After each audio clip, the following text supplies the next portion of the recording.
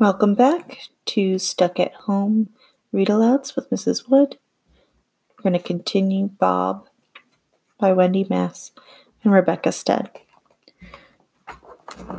Chapter 5, Livy. It's hard to sleep through the night in Australia, especially when Bob is eating potato chips right next to your bed. I wouldn't say this to his face, but Bob looks sort of creature-ish, as if he might scarf down his food like a dog or something. But from the sound of it, he's actually a very neat eater. The problem is that he crinkles the bag a lot. I'm under the covers thinking. I like to think like this sometimes when nobody knows I'm awake, and what I'm thinking about is what to do about Bob.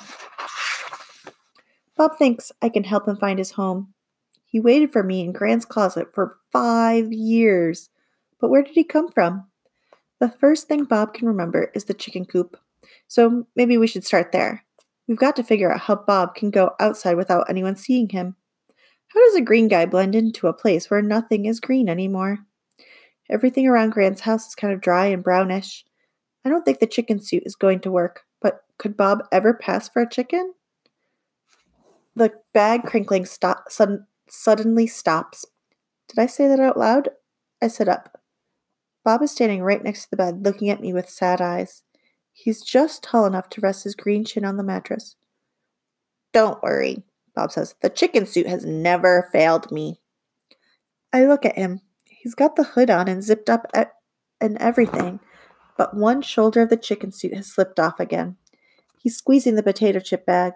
I see that he has taped a couple of loose feathers to his arm, and they're sticking out in 3 directions, in a way that a real chicken's feathers would never, ever do. But I decide to be optimistic. Dad says being optimistic is when you decide everything will probably be okay, even if you don't exactly know how. Like when my soccer team was losing 7-0, and Dad had us put our heads together and chant, "We are the champions," before the second half started. So I smile. Bob smiles back. That's better. You look almost like the old Livy. And he pops the top of his orange soda. There's only one of me, Bob. He slurps, and then he burps. I sigh. We lost that soccer game. I think the final score was 12-1. Only one more night until Mom leaves with Beth Ann. A bad feeling starts in my stomach. I tell it to go away, but that just makes it bigger. I look at Bob again. He's spent more than 1,000 nights in this house without his mother. He's watching me, munching away.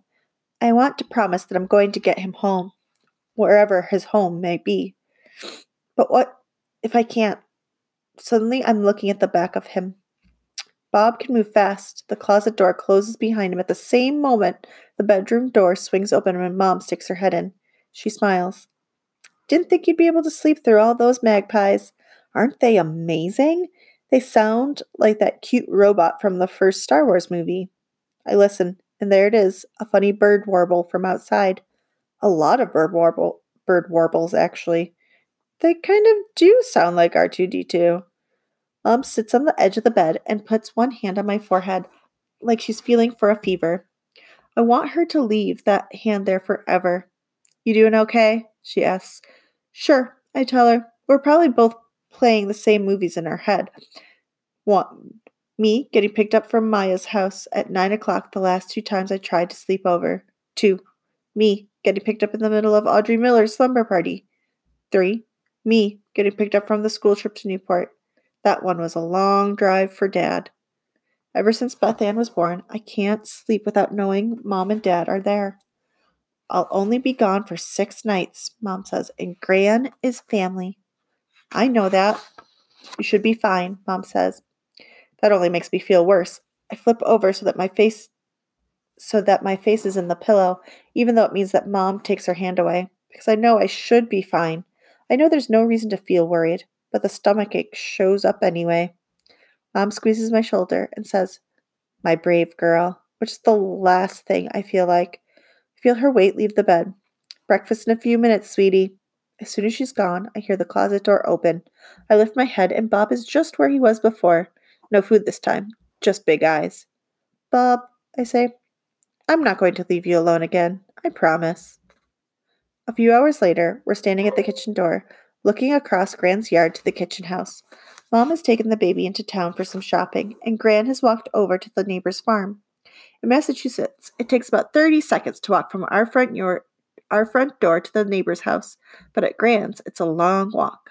It's a good thing no one's home because Bob insists on going down Gran's back stairs on his butt 6 times. Turns out that we did have a name for it. It's called butt bumping, and it hurts. Maybe I had more padding when I was 5.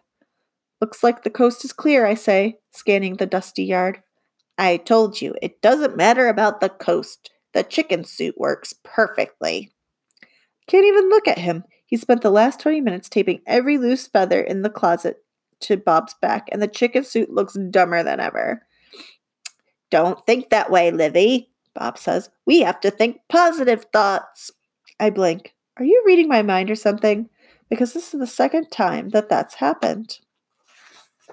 He reaches up to poke my nose. I am reading your face. Deep breath. Okay, I tell him, let's go. We reach out, just me and a small green mystery wearing a chicken suit, into the sunlight. 3 steps across the yard, I glance at Bob and burst out laughing. Now what? He asks. Why are you laughing? I'm laughing at the way you are walking. Like this. I do some fast little jumps, pumping my knees into the air and landing on my toes. That is the quick steps, Bob says, looking hurt. And what's this? I demonstrate again, still doing the crazy knees while also lugging to the left and then to the right. He sniffs. That is the side to side. We start walking, but after a few steps, I have to stop again. I'm laughing so hard. What's this part for? I stick my head as far out on my neck as I can and then pull it back, out, back, out, back. That is the head poke, he says impatiently. Am I doing something wrong? This is the chicken walk you taught me. Are you kidding? I have no idea how to walk like a chicken. No offense, but it's dorky. You did teach me. You watched the chickens to see what they did, and then you taught me how to walk like a chicken. The old Livy taught me. I look over at the chickens pecking in their chicken yard. Really? Weird. Let me see it again. Bob walks out in front of me, knees pumping, stepping left and right, pecking at the ground. I glance at the chickens again, and then at Bob. You know what? That's actually a pretty good chicken walk, because I realize it is. I can see him smile, even though he is still in full-on chicken mode. Bob smiles with his whole head. It makes the sun feel warmer. Yes, he says to the dirt. It is a very good chicken walk that the old Livy taught me. There's only one me, I tell him. If you say so, he says. Hello there! There's a man walking towards us, down Gran's long driveway. It takes me a few seconds to notice the boy walking next to him. He's maybe 6 or 7. I look at Bob and realize how crazy it was that we ever thought it could work. Because Bob is a green mystery creature covered in orange cloth, tape, and feathers, pecking, kind of desperately now, in the dirt. I hope he'll just keep his face down. Maybe I can pass him off as my strange little brother. The man and the boy smile all the way to where we're standing. Hi, I say, jumping and waving as if I could distract them from Bob by acting like a weirdo. The boy waves shyly and looks at his feet. The man booms. You must be the famous Olivia. His voice is super friendly, but his face is nervous. You got big. I almost didn't recognize you. He's twisting a white envelope in his hands. Yes, I'm Livy. I'm still jumping. I don't want him to take his eyes off me. If he sees Bob, he might call the police or something. Hoppy little thing, aren't you? Yes, I say, I'm kind of hoppy. I start hopping on my right foot only, and it must be working because neither of them is looking at Bob. He laughs, then catches himself and looks at the envelope in his hands. He seems surprised to see that it's bent and starts trying to flatten it out. Is your Gran at home? No, I say, switching to my left foot and hopping a little faster. She went over to the neighbors. The harder I hop, the harder Bob pecks into the dirt. The man laughs again. Well, we are the neighbors. Oh, ha! I switch back to the right foot. Is everything all right? Yes. You don't need anything, do you? Like the toilet, maybe? In Australia, they say toilet for bathroom. I know this because I've spent a lot of time back home teaching trying to teach my mom not to say toilet for bathroom. No need for the toilet. I'm just getting some exercise. Hopping is great exercise. This is how we exercise in the United States. I don't let my eyes look at Bob, still pecking furiously. Exercise, huh? Must be something new. Well, we'll probably meet your gran in the road, I'm thinking. But if we don't, can you tell her that Danny and I came to see her? This is when I notice that Danny is staring at Bob.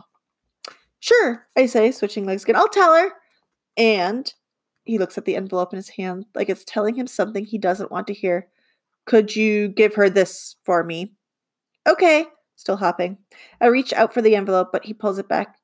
Never mind, I'll give it to her later. Let's go, Danny. We have cows to milk. They start back down the driveway, and I see the man pat the small head of Danny, who looks back over his shoulder and quietly says 2 words. Nice chicken. I stop hopping and stand there, breathing hard. I look at Bob, his orange hood pulled tight to his round face, the red felt chicken comb flopping over to one side of his head, and old chicken feathers stuck up and down his arms with big X's of Scotch tape. He stands up straight and puts one hand on his hip. I told you the suit works. It works every time. But how? Forget the chicken walk, I say. Let's just get to the chicken house before someone else shows up. I grab Bob's hand and we run. His hand in my hand feels familiar and comfortable, like a girl and her not zombie fake chicken should. The chickens are walking around in the chicken yard, which is fenced in with wire. They're walking back and forth in a group and pecking in the dirt. There are a lot of loose feathers around. Bob is shoving them into his pockets. Your chicken suit has pockets, I asked. Of course. I look a little more closely. In the daylight, the chicken suit looks very familiar. Are those my old pajamas? Bob nods. Of course. I remember them now. Fuzzy orange pajamas with a hood.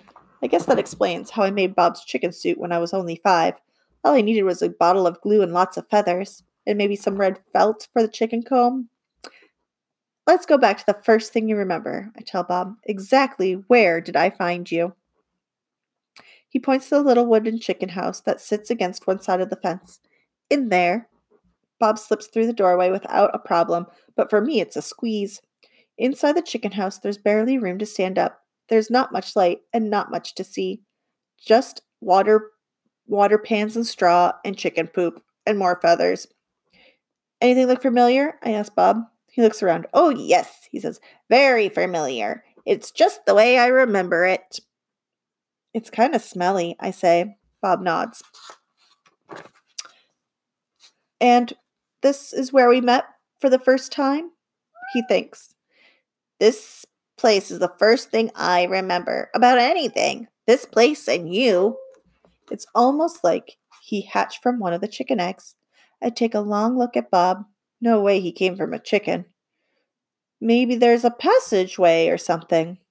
Bob's face lights up. Yes, the secret passage to home.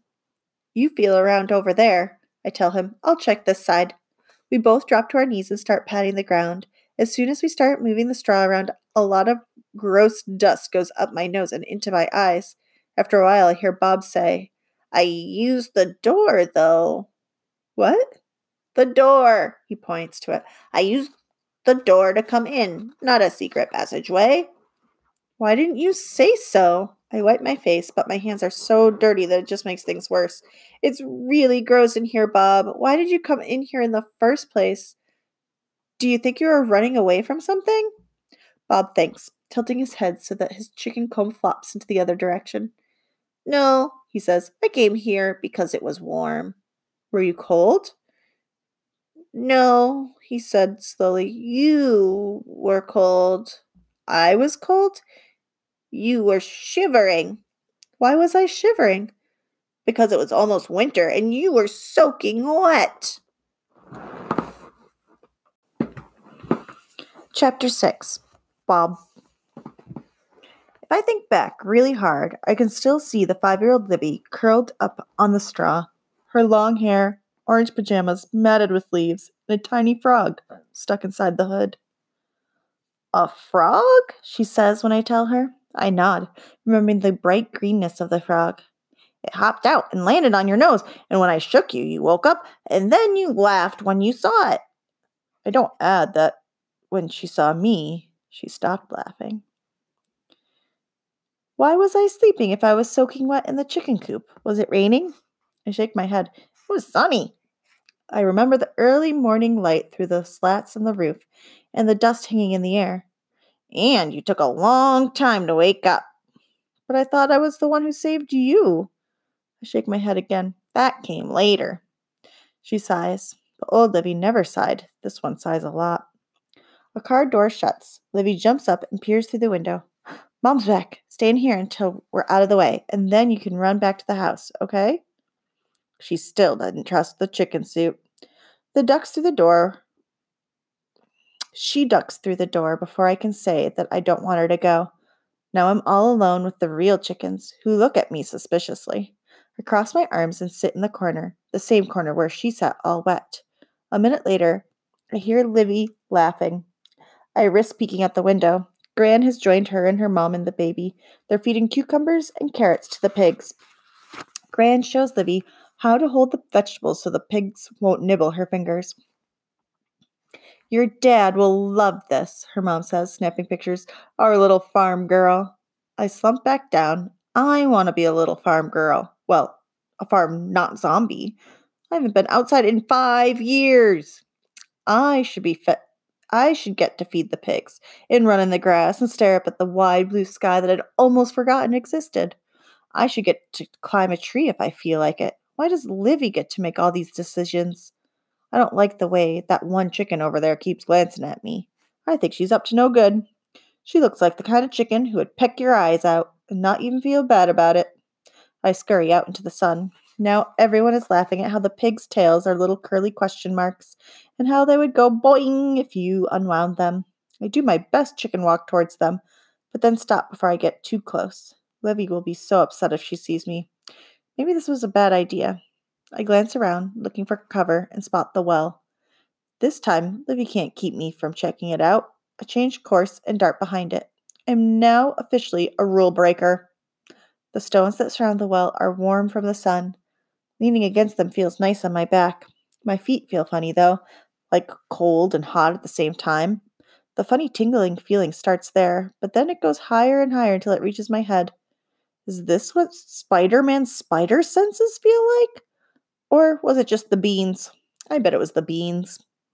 I turn to my left. I am not alone at the well. Danny, the old man had called him earlier. He is sitting against the low wall with his knees pulled up to his chest and a book at his side. He sees me, and his eyes widen in surprise. But it's not the kind of surprise like you just saw a not zombie, more like the kind where you just saw a big chicken. He has pink icing around his lips, and he's been crying. I want to ask if he's okay, but chickens do not talk. So instead, I peck at the ground and think that life can't be all that bad if you just ate something with pink icing on it. You're lucky to be a chicken, the boy says, angrily wiping at his eyes with the back of his hand. Your life is so easy. Easy peasy lemon squeezy, I want to tell him.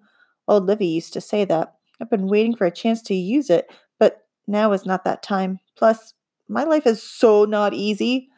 He sniffles, then reaches out and strokes my fake chicken comb. I hold my breath. This suit works really well.